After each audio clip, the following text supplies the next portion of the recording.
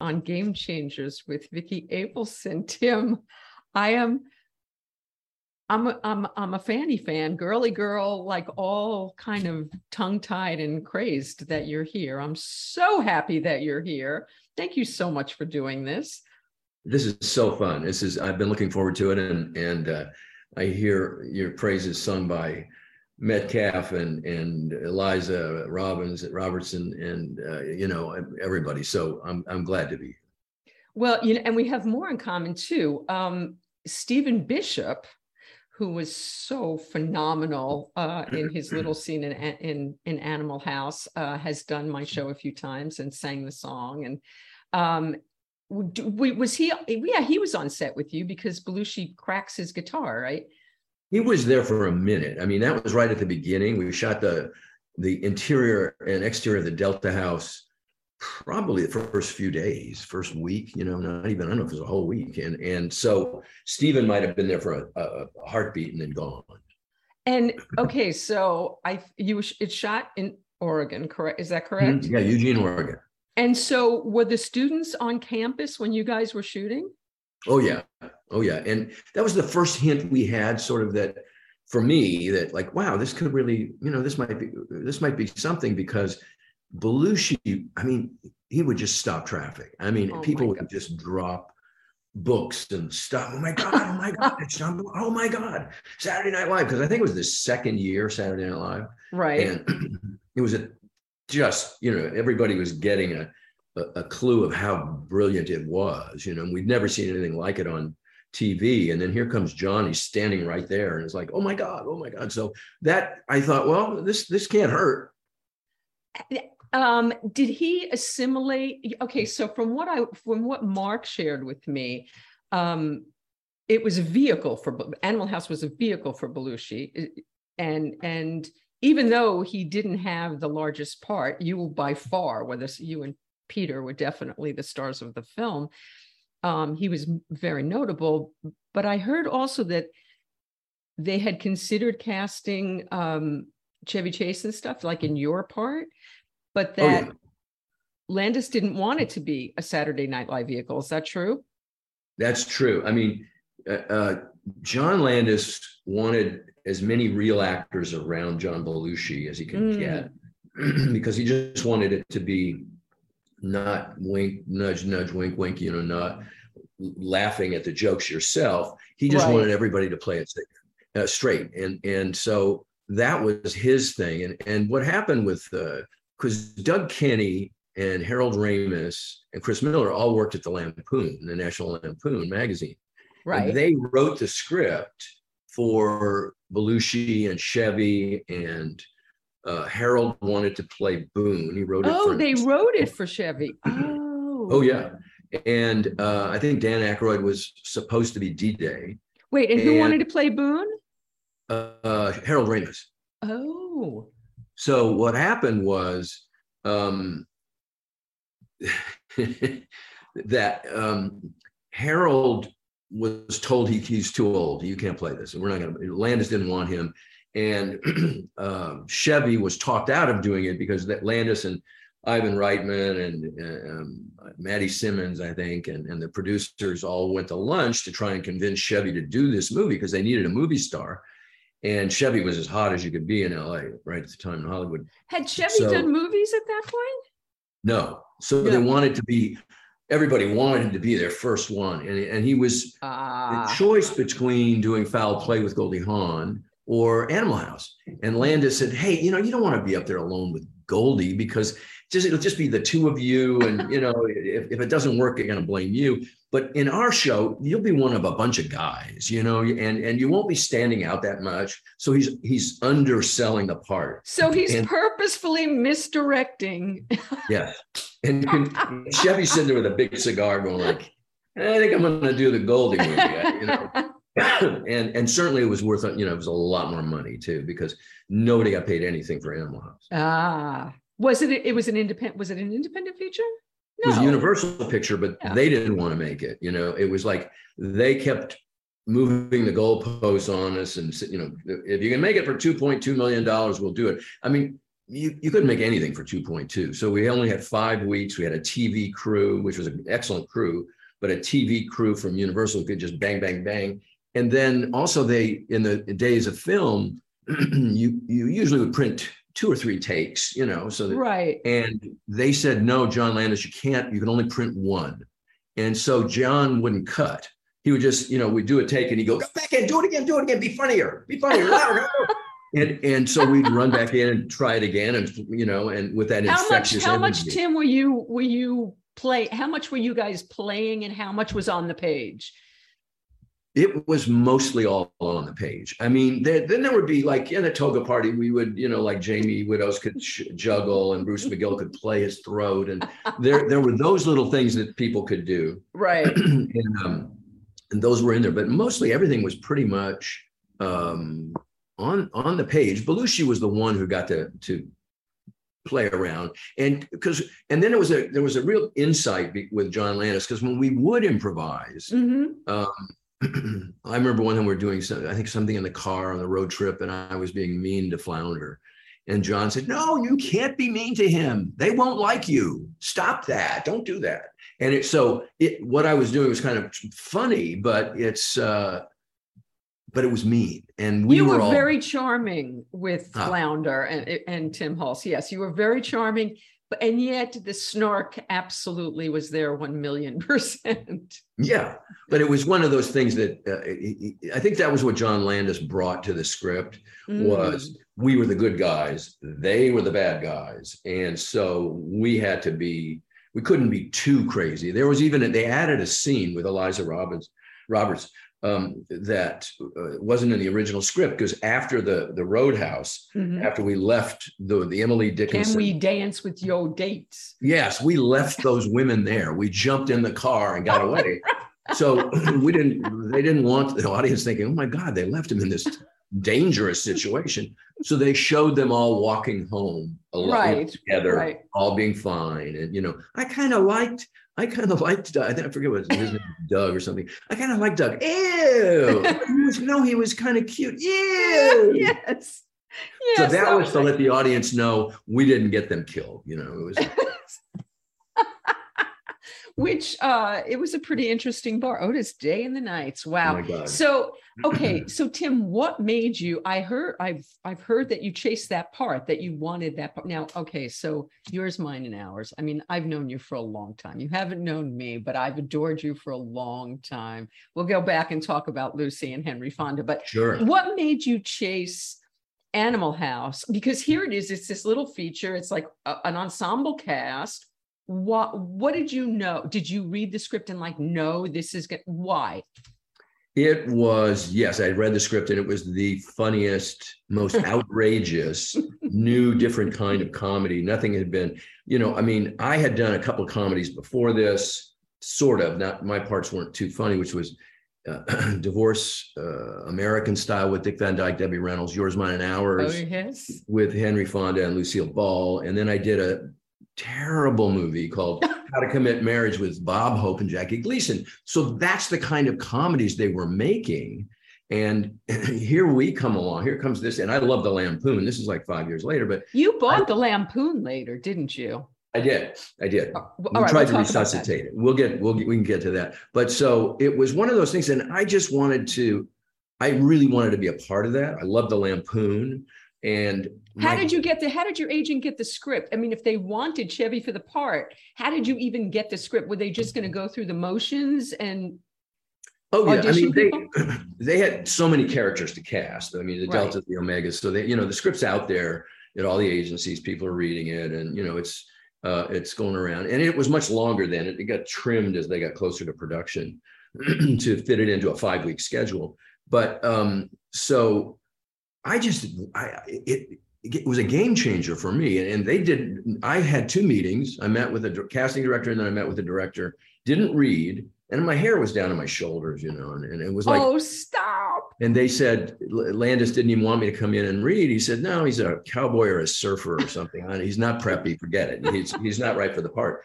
And I had done a movie at Universal. And so I knew some of the executives, and through my agent, we asked a favor to just get me an audition. If turn me down after I audition. I get it. That's okay. But let me take a shot here. I just got to get a shot at this.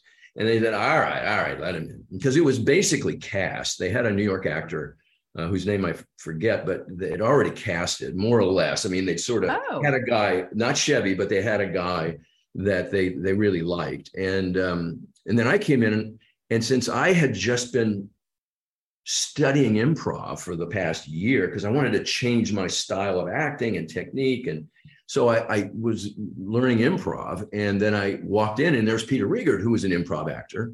So we both, it was like love at first sight, because we knew the games to play, and so it was like we were brothers, and wow. So we really hit it off, and the scenes went really well.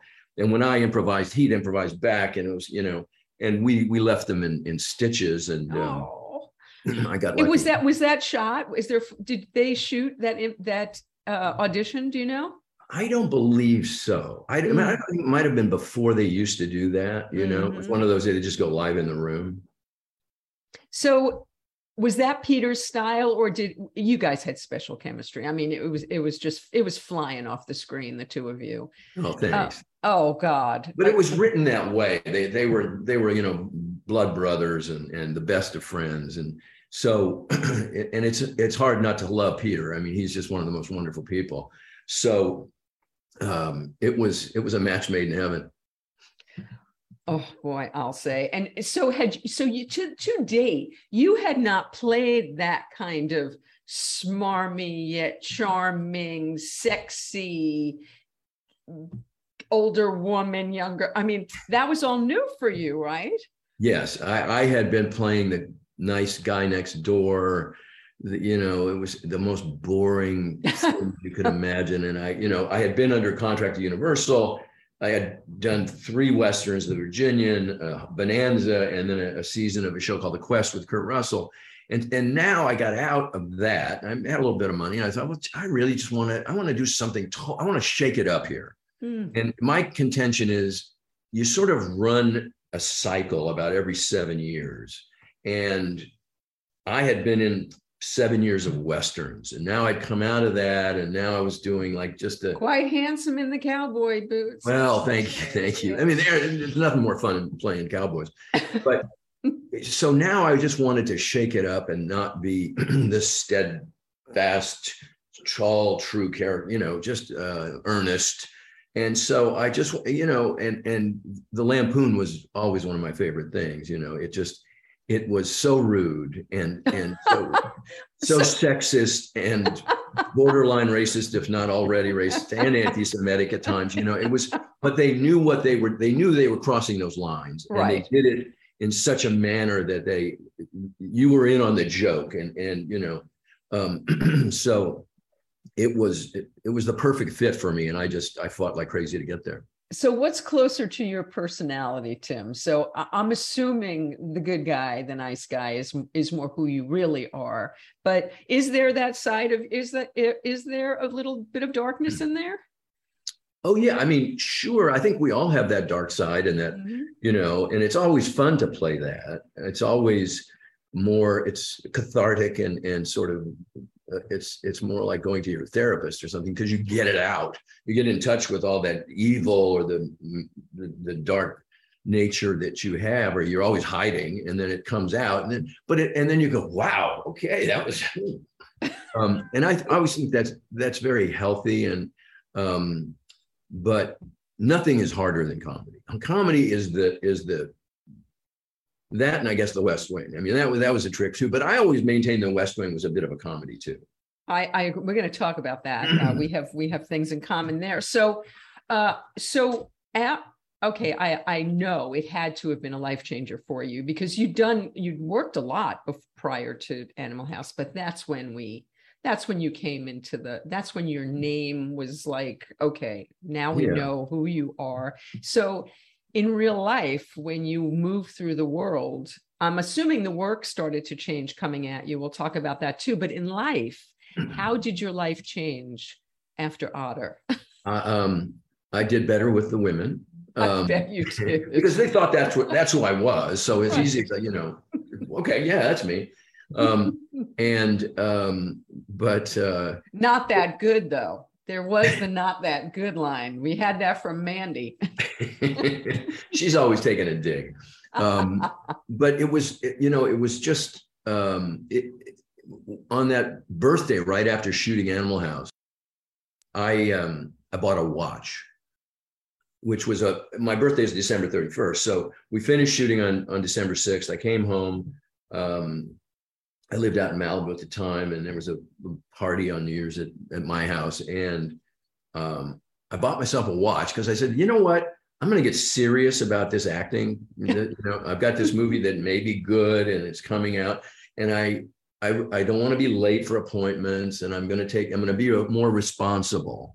And so that was the biggest change, was I bought a watch. So, but like how I would imagine once the movie dropped, when that movie dropped, it was the days of sex, drugs, rock and roll craziness. I went with my friend. We stood online. We saw the first showing up in the balcony, smoking doobies, and we stayed for 2 more. We watched it 3 times the same day. Remember the days when you could do that? I love that. And we laughed as hard the 3rd time as we did the first, if not more so. Once that movie dropped, I would imagine the Red Sea parted for you. I especially amongst our generation. I had a lot of meetings. The thing is, in Hollywood, you get pigeonholed. And I went and met with the head of Paramount. I went and met with, different studio heads, and, oh, we'd love, and they say all this, oh yeah, we'd really love to work with you. What do you want to do? They just want to see who you are. Right. And, but I wasn't the lead. I was one of a group. Wow. So what they say is, well, can he carry a movie? All by himself out there without a group around him. Is he going to be able to do that? So and the movies that I did right after that, I'm not the proudest of. Career-wise, they weren't. I did a picture called Dreamer, and it was what I thought was going to be. It was about a guy who became a professional bowler. All right, and it was for How Fox. did I miss that one? Yeah, that's okay. And it was, I had seen a movie called A Sporting Life with Richard Harris, which was a dark indie, English thing about a rugby player, and it was edgy and tough, and almost in black and white if it wasn't. Sporting Life with Richard Harris. And I thought that this should be like that. And when you're talking to the studio, they went, yeah, that's it. That's what we're going to do. And it was not. And when I saw it at the screening, I looked at it and I went, it's like a TV show. It's like, oh, it was so disappointing. It's like a sweet movie, okay movie, but it had no edge. And for me to come on the heels of Animal House with that, the only one that I did, because nobody got paid on Animal House. The first film I shot right after Animal House was The Apple Dumpling Gang Rides Again, because I needed to pay the rent. So I took a job over at Disney, and Tim Conway and Don Knotts were in, and that was just delicious and fun and silly little movie. But it was the end of the Disney days. Walt was right, gone, and I think Ron Miller was running the studio, who was his son-in-law, I believe. So there was not a lot of artistic stuff going on there at the time. So those couple of movies, then I think came 1941, which oh my God, working with Spielberg and working with Belushi again. So did you have, what was your relationship with John? He was in those crazy days when drugs were. So how was he? Did he behave on set? How did that work? He behaved on Animal House because I think John Landis sort of spanked him and just said, no, you can't do any drugs. You have to stay. Oh yeah. Because Belushi was only there 2.5 days a week. Right. Because he's flying back to do SNL. Wednesday afternoon, he'd be on a car to get to Portland and take a red eye and fly back to New York, rehearse Thursday, Friday, and then Saturday, and then shoot Saturday, and then go Saturday Night Live, and then get on a plane, come back to us. Me and Bruce McGill, who played D-Day, would often pick John up at the airport and drive him back he had a house with his wife to keep him away from all the craziness that was going on back at the Roadway Inn where we were all staying. But yeah. So, I mean, so that was, but by the time John got to 1941, Belushi got to 1941, he was a different guy. You know, I mean, he was so famous. Yeah. And he was getting into the Blues Brothers, and he was, you know, I mean, he just was a star. No matter what he did, it was gold. He's a TV star, he's a movie star, he's a record star. And it just sort of, it ate him up, I think, you know, and everybody wanted to party with him, and it was hard for him to say no.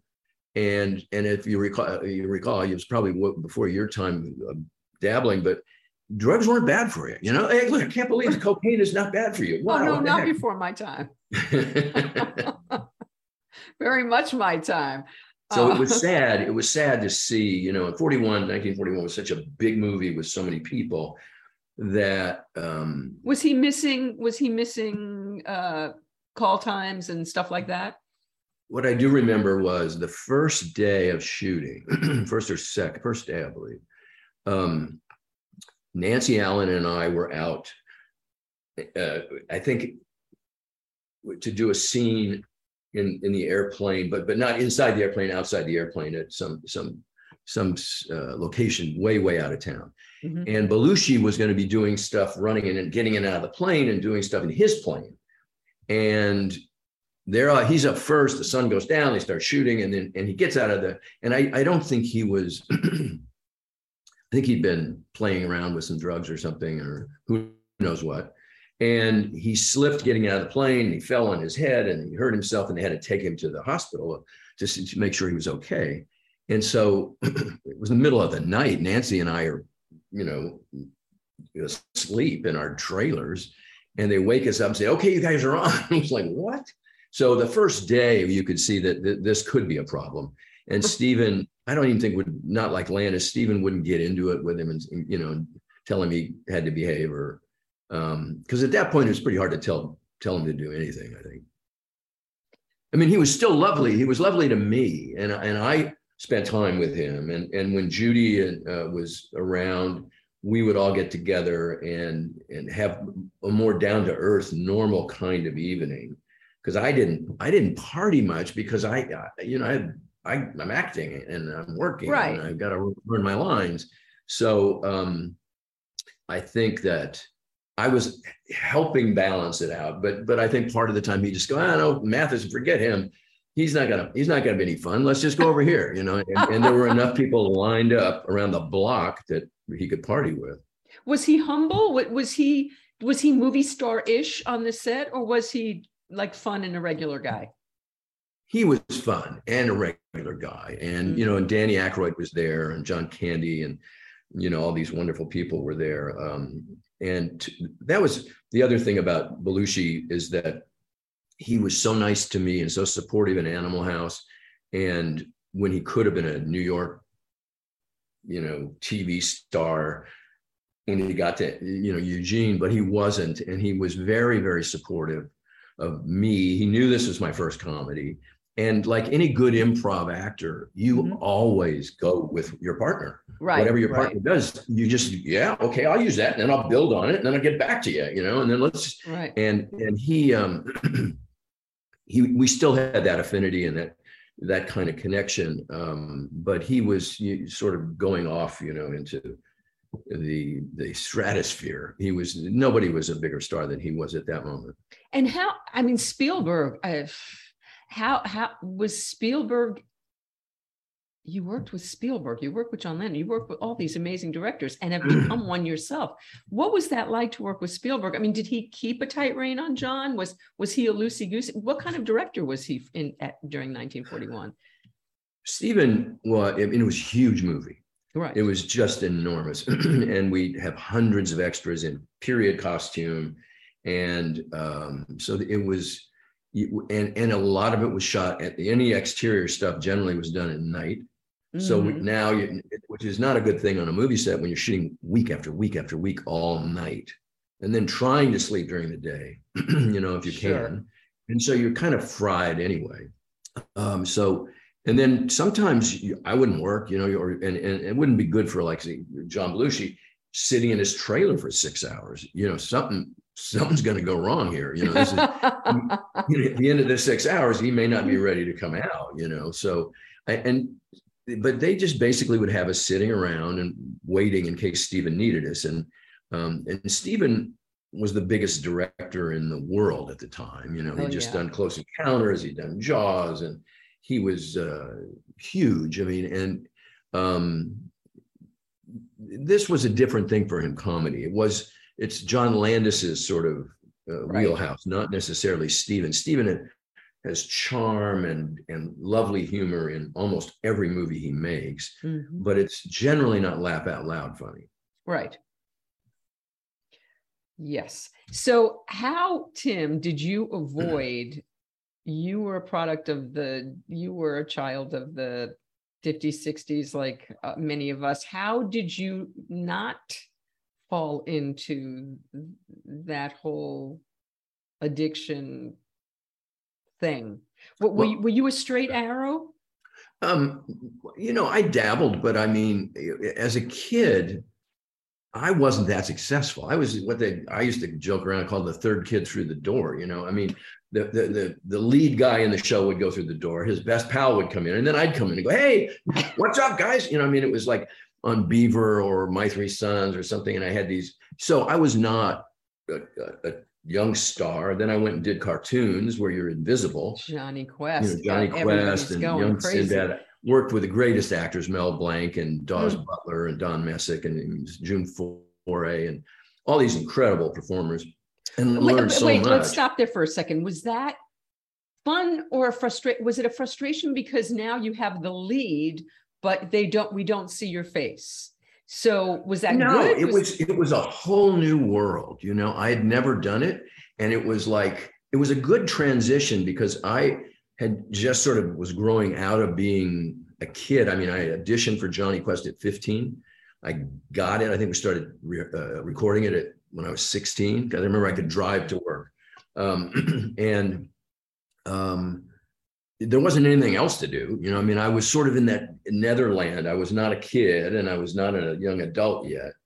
And I was trying to make that transition. And what finally helped me, I did cartoons for probably about 2 years, 2.5, 3 years. And then I was put under contract to Universal to be in The Virginian. And so how did you straddle TV and film and still do back and forth your whole career, but it wasn't done very much back then. It wasn't as cool as it is now. How did you manage? How did you go from the cartoon to doing The Virginia? How did that happen? Well, I was still acting, taking parts, and I had gotten cast in a show was called Adam 12, which was a LAPD cop show. And Adam 12 was their car, and they were always driving around, and there were a lot of scenes in the car. And I had this crazy character who was a Texas kid, hippie Texas kid, who had stolen a horse and wanted to ride back to Texas from Hollywood because he was on LSD. And so my whole scene was in the back seat of this car, handcuffed, and talking to the two cops in front. And I played it like a Texan. I had a Texas accent, and it was a fun, kind of endearing character. And I think they saw that and said, oh, they were looking for somebody to put in The Virginian the next season, younger actor. And so I got this offer to go under contract to Universal Studios, and they were going to put me in The Virginian. And it was great. I mean, because I made decent money. Back then they had these beginners terms for like $125 a week, and they'd put you in little parts and this and that. Really? It was their way of getting around paying Screen Actors Guild minimum. Now, and I worked so I got a decent salary. And this was the first time I was going to get paid for a whole season, a whole year, so I could put money away and but in the middle 2 years, The Virginian changed into a different show called The Men from Shiloh, which I wasn't in. So they put me in a 2-hour Western pilot called Lock, Stock and Barrel. And then didn't sell. And the next year we did Hitched with Sally Field and I, in the same story of these two youngsters on the road in the West and like that. That didn't sell. But during that time, I studied and I took fencing classes and Shakespeare classes and was, Stanislavski. I was studying anything and everything. I was trying to get my Juilliard education in that 2-year period. And then in the last year, I was in Bonanza and drove them crazy with my method acting. And but Tim, how did this start? I know you're a Burbank boy. Were your parents showbiz people? I don't know this. No. My parents were divorced. My mother was basically working 2 full-time jobs. She worked during the day. She worked in a lumber company. She was like the executive secretary for the guy who ran it, and or a construction company. And then she at night would work for the LAPD. She worked as in the watch commander's office. She was like 1 Adam 12. She was always on the mic talking to the officers in the field and and she would juggle. I mean, she worked 16 hours a day. It was crazy. Now, how old are you when my parents divorced at 9? I was a latchkey kid. How old were you when your parents were divorced and you were? That happened, I think I was 6 or 7 years old, like that. And so at what point did you say, okay, I want to be an actor? And what sparked that in you, do you think? Well, I used to go, like you were talking about seeing a movie 2 or 3 times in a row. I would do that for solace, to get away from the turmoil and the tumult of my mother and father's arguing about the divorce and whatever. So I'd run to the movie, cost $0.25, I think back then, and I'd sit there and watch the serials and the cartoons and then the movies, and then watch the movie again and again. And it just calmed me down. So it was like my place of comfort, and I, because it was always the same. I'd seen this movie. Now I get to see it again. Nothing's going to change. Whereas in my life, it was up and down. So I think that's what first attracted me to it. And I thought, I want to get in there. I want to be in that world, not this world so much. Do you remember $1 Million Movie? We could watch the same movie on TV over and over and over. You could watch it like 15 times in a week. So, okay. So you go to your mother and you say, I want to do this. How did it happen? She worked for this construction company, and the guy who was her boss had a kid who was my age. I actually went to school with him, I think. And he had gone up, he was dabbling, he'd done a couple of things here and there, commercials and this and that. And so his agent sent him up for a part on a new Robert Young series called Window on Main Street, right after Father Knows Best. And he didn't get it. So the guy said, why don't you, Sally, my mom, he said, let's get the agent to send Tim in on this. And I didn't get it, but I got close, and then I got added as a character mid-season. And so I started working, and I thought I was doing great. I mean, I went from I played a 1-day part, then I got a 2-day part, and then they added me as a regular in the last 6 or 8 episodes. Then the show got canceled, and I was like, wow, that's over. I mean, I thought, well, I had reached a certain point in my career now. I was carrying a whole half-hour episode. It didn't matter. I was back auditioning again. So it was hard knocks, I mean, and I fortunately wasn't a successful star of a show that got canceled. And because as a child, you're not equipped to handle a loss like that. I was going to say, it was probably better for you. I've gotten to meet Paul Peterson, and he has that group of actors that he works with that were all child stars, and that ended up crashing and burning when it ended. And it's you just don't have the emotional hardware to handle it, And I think it was great for me because I'm doing all that, and then I'm going into voice work and cartoons, and I see. And are you being taught on the set, Tim, or are you going to school? What is your real life like? I am in high school, but I am being taught on the set. I would bring my homework, and I would spend 3 hours every day. I worked with a teacher and a welfare worker on the set, and but it was so I didn't fit in at school. They didn't know what to do with me. I wasn't in any clique, I wasn't hip. I was too short, you Oh know. yeah, but no, come on. You were the kid that was on TV. That had to have some gravitas with the kid, no? There wasn't much though. There wasn't much to see. I mean, you know, it was Johnny Quest or some there Yeah, but too. I did that on. had to lift your profile. The fact that you no. Didn't help with Kids the are girls. mean. I did have one of the prettiest girls in school say to me, Janelle Penny said, "You know, Tim, you're so funny. If you were 6 feet tall, I'd go out with you." And it was, and I'm like 5'6", you know, and it's like, oh, thanks a lot, you know. Well, you had the last laugh on that one. Yeah. Yeah. So your, I don't know if yours, mine, and ours was the first thing that broke you. I mean, it's what I remember you first from. How did you go from playing the third one in the door to getting that? What happened in there? That was a link. There were two reasons I got that. You had to have a draft deferment. That was really important back then. They wouldn't even see you if you didn't have a draft deferment. How did you have a deferment? I was in college for a minute, so I had my draft deferment then. And did you have a number, Tim? Were you part of the lottery? This was before the numbers, but when they finally did come out, and I lost my my deferment, I was gone. You know, I would have been gone. And so I was fortunate enough to join the Marine Corps Reserves, and I served in the Marine Corps Reserves, which was 6 months active duty, and then, you know, up to 6 years back at your reserve station, in which mine was in LA.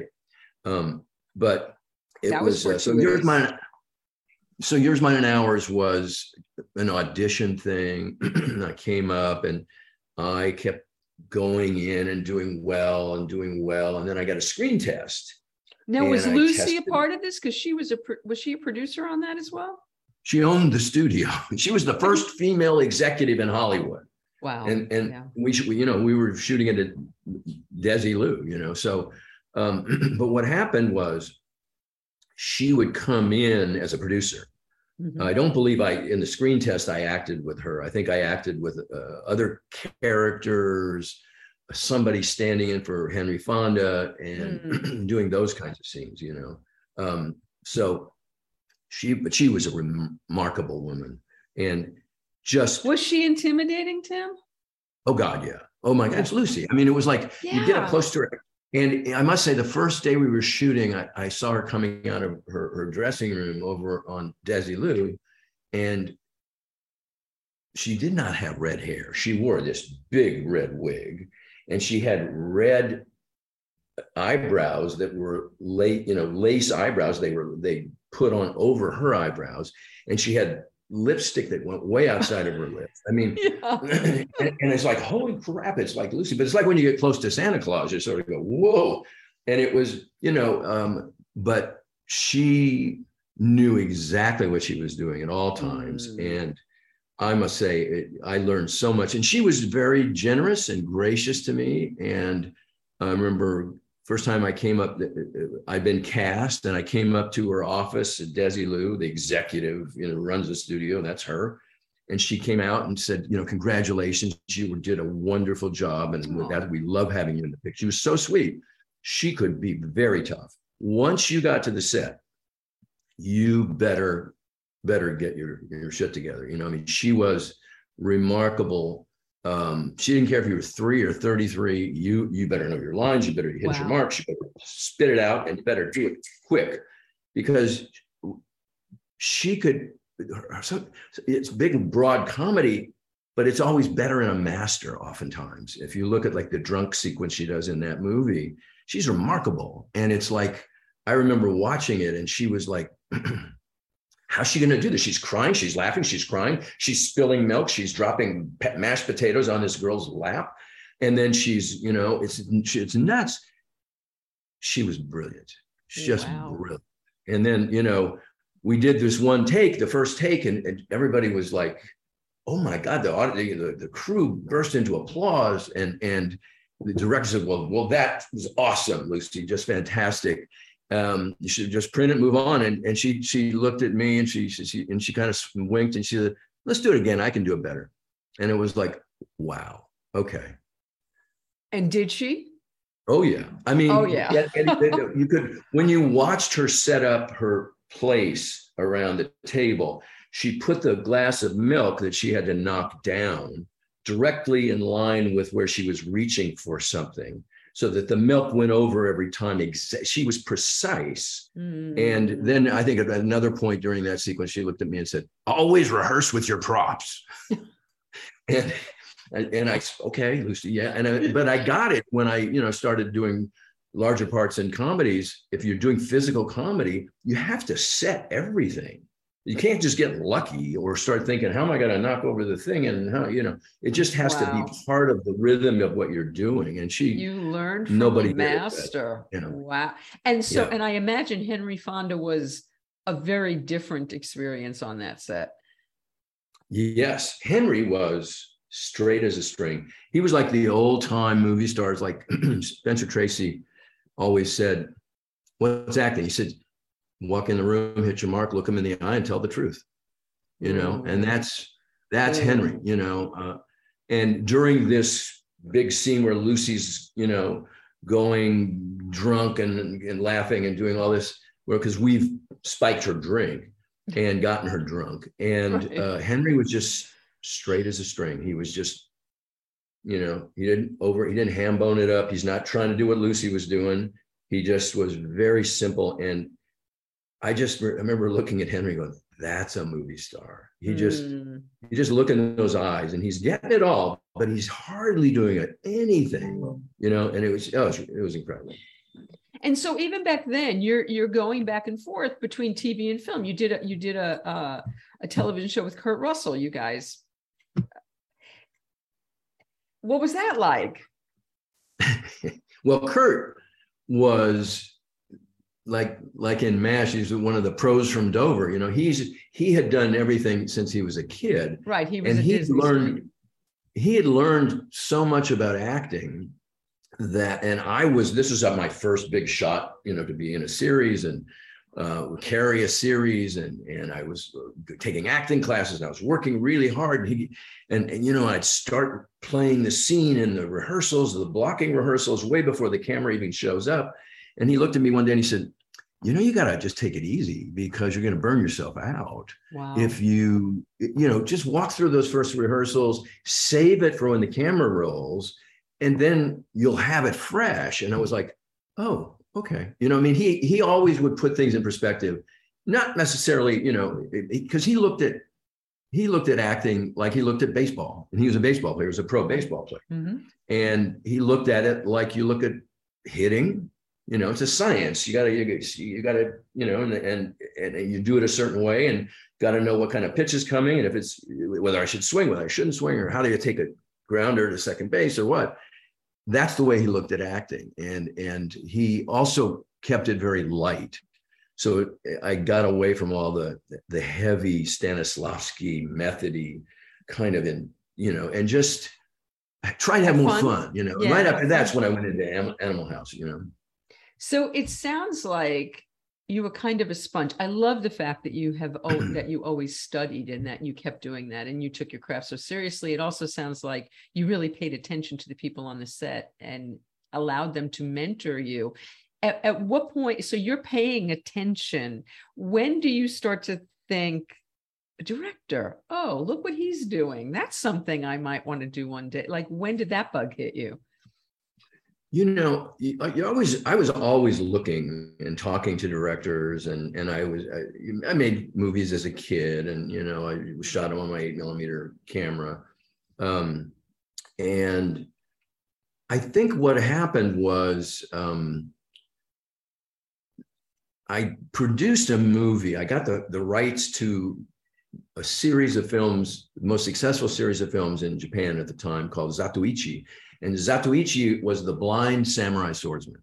And it was a comedy drama. Wow. And there was 25 of the movies, and they did 100 episodes of a TV series. And a guy named Shintaro Katsu was the star of it, who was just the most beloved character in Japan. And he was silly, blind guy. People were always stealing from him, but he could hear. And then they do a shot of his ear, and his ear would kind of like move. And he could hear better than we can see. So you couldn't pull anything over on him. And he had inside of his blind man's cane, he had a sword, a samurai sword.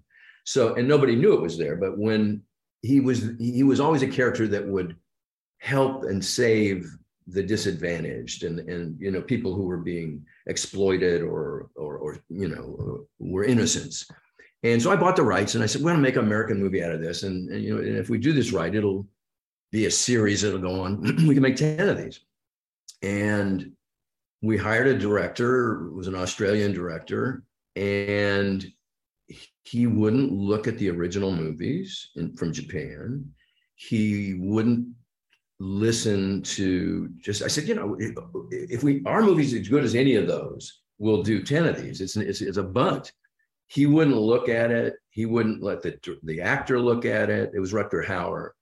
And wow. The result was anything but a successful movie. I mean, it's a cute movie, but it's not anywhere near as sweet and endearing as the Zatoichi movies. So after that experience, I thought, well, listen, if I'm going down in flames, I might as well drive. I might as well be at the helm of the ship. You might as well be driving. You know, let me fly the plane. What the hell? And so it was then I got more and more interested in it. And was your first directing gig, if I'm not wrong, was it a St. Elsewhere? Our good friend Ed Begley on that show. And how do you score your first? How does somebody open that door and give you that first shot? There was a wonderful guy named Bruce Paltrow, who is Gwyneth's father. Mm-hmm. And he created St. Elsewhere, was a writer, director. I had done a movie called A Little Sex that he had directed, that I'd starred in with Kate Capshaw. And I told Bruce I wanted to do it. I was always hanging around the set at St. Elsewhere. A friend of mine was the AD. And he said, all right, you can do one of these, you know? And I had no idea what I was doing. And Bruce was so funny because, like, I remember the first day I'm shooting a scene in a locker room and I just, you know, and it's like, okay, cut. We shoot it and cut. And I said, print that. And everybody and the whole crew looks at me and went, oh, you got to be kidding. And turned and walked away, leaving me alone on this. And I was like, oh my God. And then they all started laughing because Bruce had put him up to this. You know?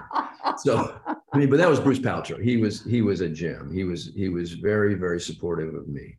And he taught me how much I really didn't know about directing, but was encouraging, you know, and you learn a little bit on every show. And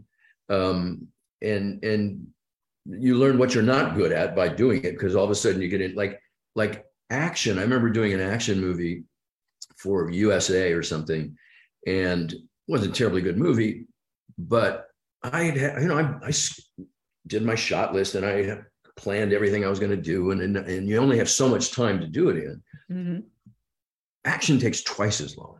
That's the lesson I learned on that movie. Oh, because wow. You got to talk it out. You got to predict. There's a gun on the set. You got to let me see the gun. I want to make sure it's empty. You got to, okay, there's going to be a car screaming in here. Right. It stops it's very here. Visual. Yeah. Mm-mm. Yeah. And it's for safety. You have to make sure that nothing goes wrong, or if it does go wrong, you know what to do.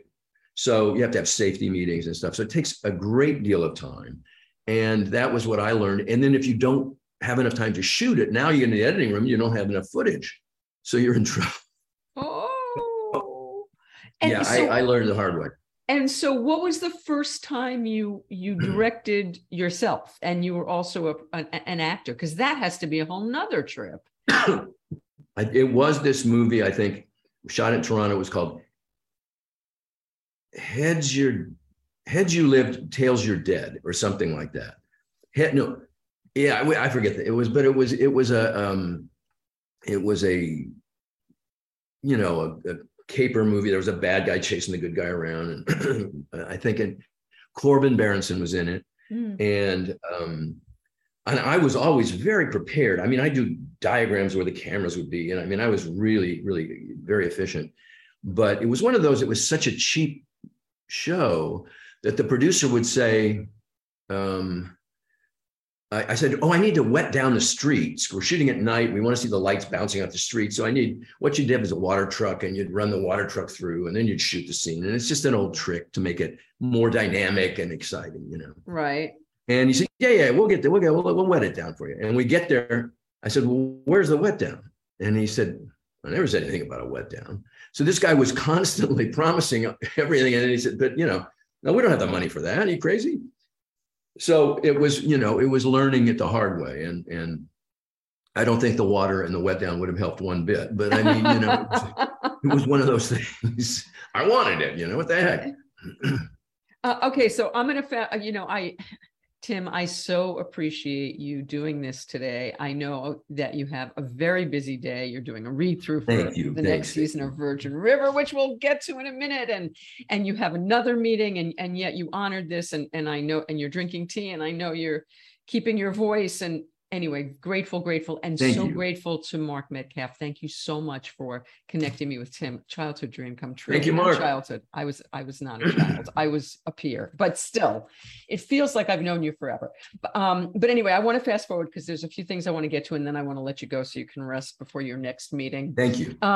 So the West Wing. We have to talk about the West Wing. And as I mentioned to you before we came on the air, my beau was the composer on that show. So how did you get the West Wing? I mean, that was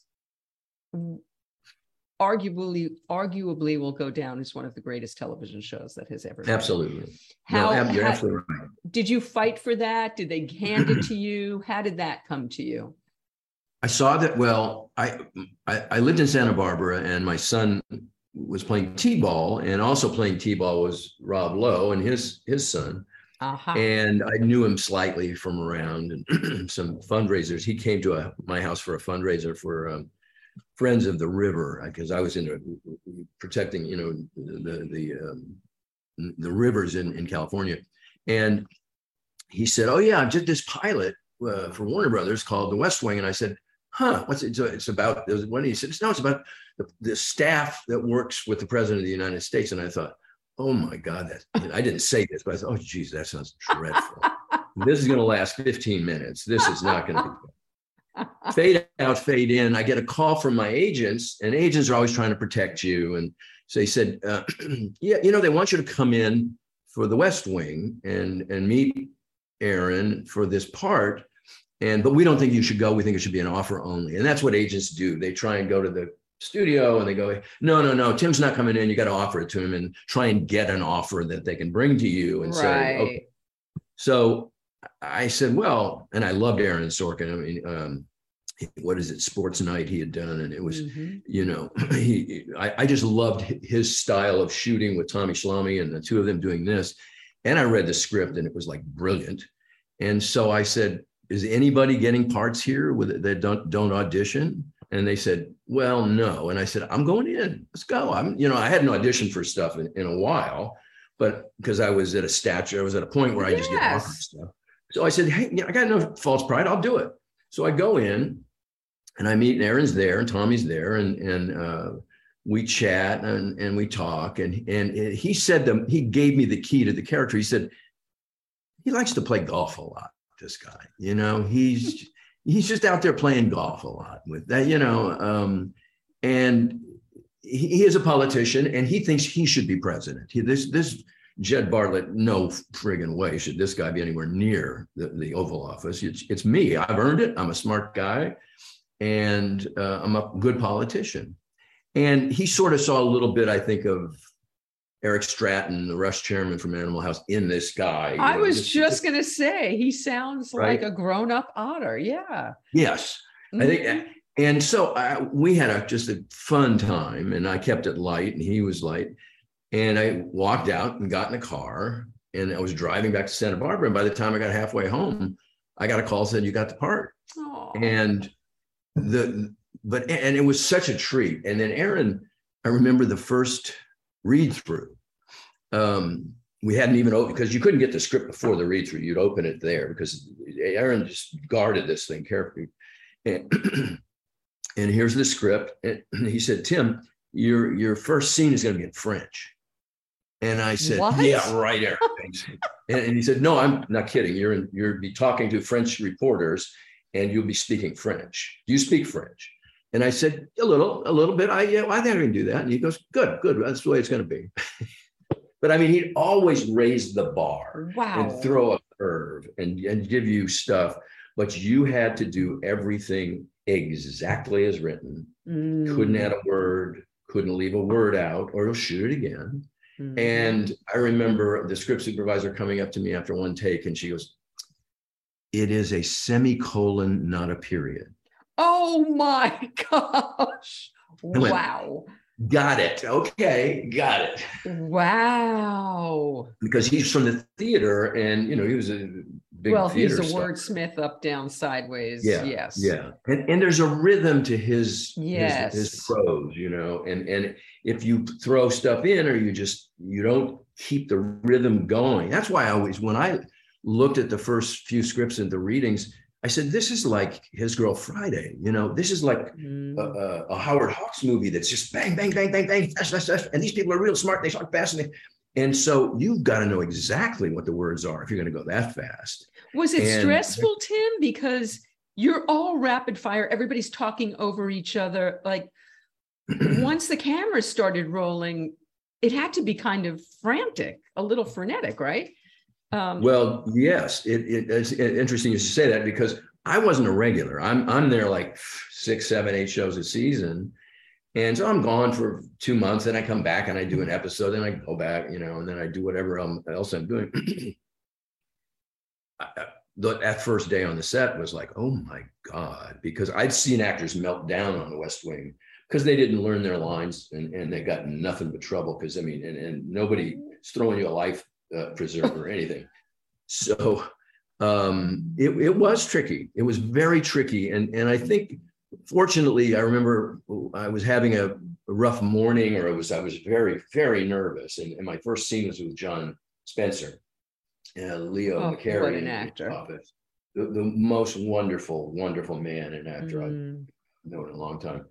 And I would just look at him and listen to him and be so grounded, because he was so good and so real, that all my nerves went away, So even if I'm in an Oval Office.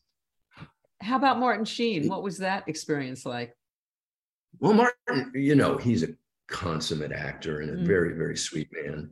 And a legend. Apocalypse Now and all the things he's done.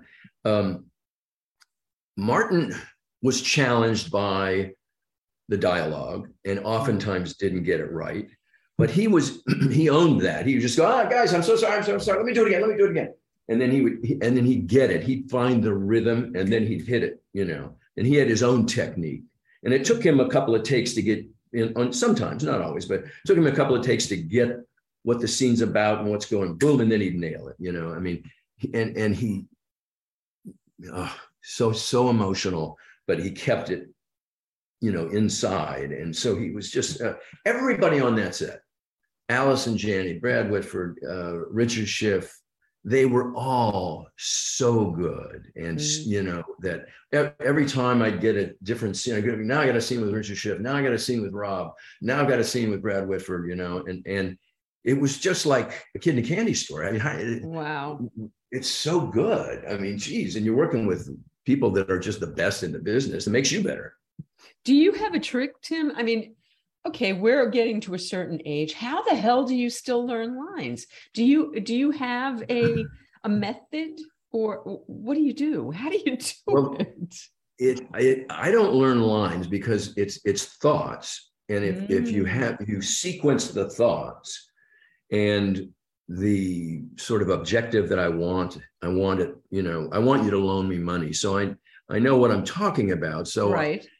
I've said, have you seen my car outside? I've got this great car that's worth a lot of money, and I'd like to give it to you to hold for 3 months if you can give me $50,000. So it's not the words. But with Sorkin, it is the words, though, right? But you have to craft those into thoughts, I think. But no, you're absolutely right. His it was a little tougher at times. All right. Because he's talking about arcane stuff like, you know, Bill 1463 with some crazy names, Yeah. and it's like, and I don't, you know, those you really just, you better phonetically work that out, you know. So Tim, we have to get to Virgin River. I wanted to talk about This Is Us. Peter Onorati, a good friend of mine. Quickly, This Is Us. Was that a fun experience for you?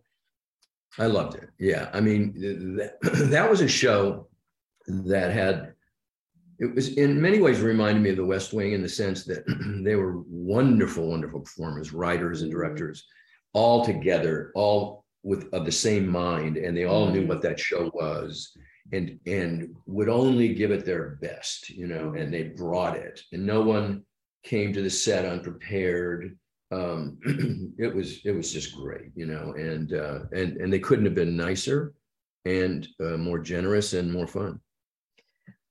Okay, so Virgin River, here we are. So I found you because Eliza Roberts was on the show with her husband, Eric, and I was asking her what to binge because we were in the middle of a pandemic.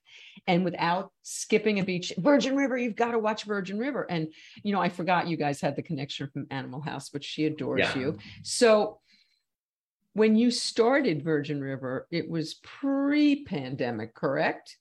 Yes. Okay, so how had you shot one season, 2 seasons? How many had you shot pre-pandemic?